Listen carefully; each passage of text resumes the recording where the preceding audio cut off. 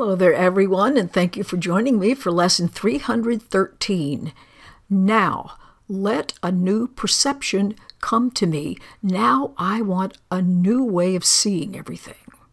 And so our prayer begins, Father, there is a vision that beholds all things as sinless, as innocent, as gorgeous, so that fear has gone, and where it was is love invited in.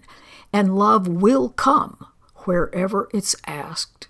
This vision is your gift. This ability to see lovingly is your gift.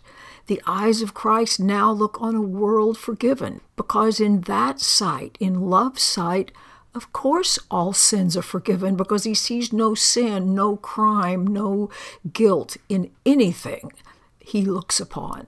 So now let his true perception come to me, that I might waken from this dream of sin and guilt and pain and suffering and look within upon my sinlessness, my innocence, my holiness, which you have kept completely undefiled upon the altar to your Holy Son, the self with which I now would identify.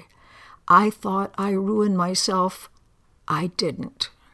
So let us today behold each other in the sight of Christ. How beautiful we are, how holy and how loving, how innocent. So, brother, everyone, sister, come and join with me today. We save the world when we are joined. For in our vision, it becomes as holy as the light in us.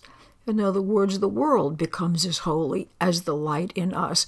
We must desire to see that light and innocence and blessedness in one another. It's how we confirm that it is within us.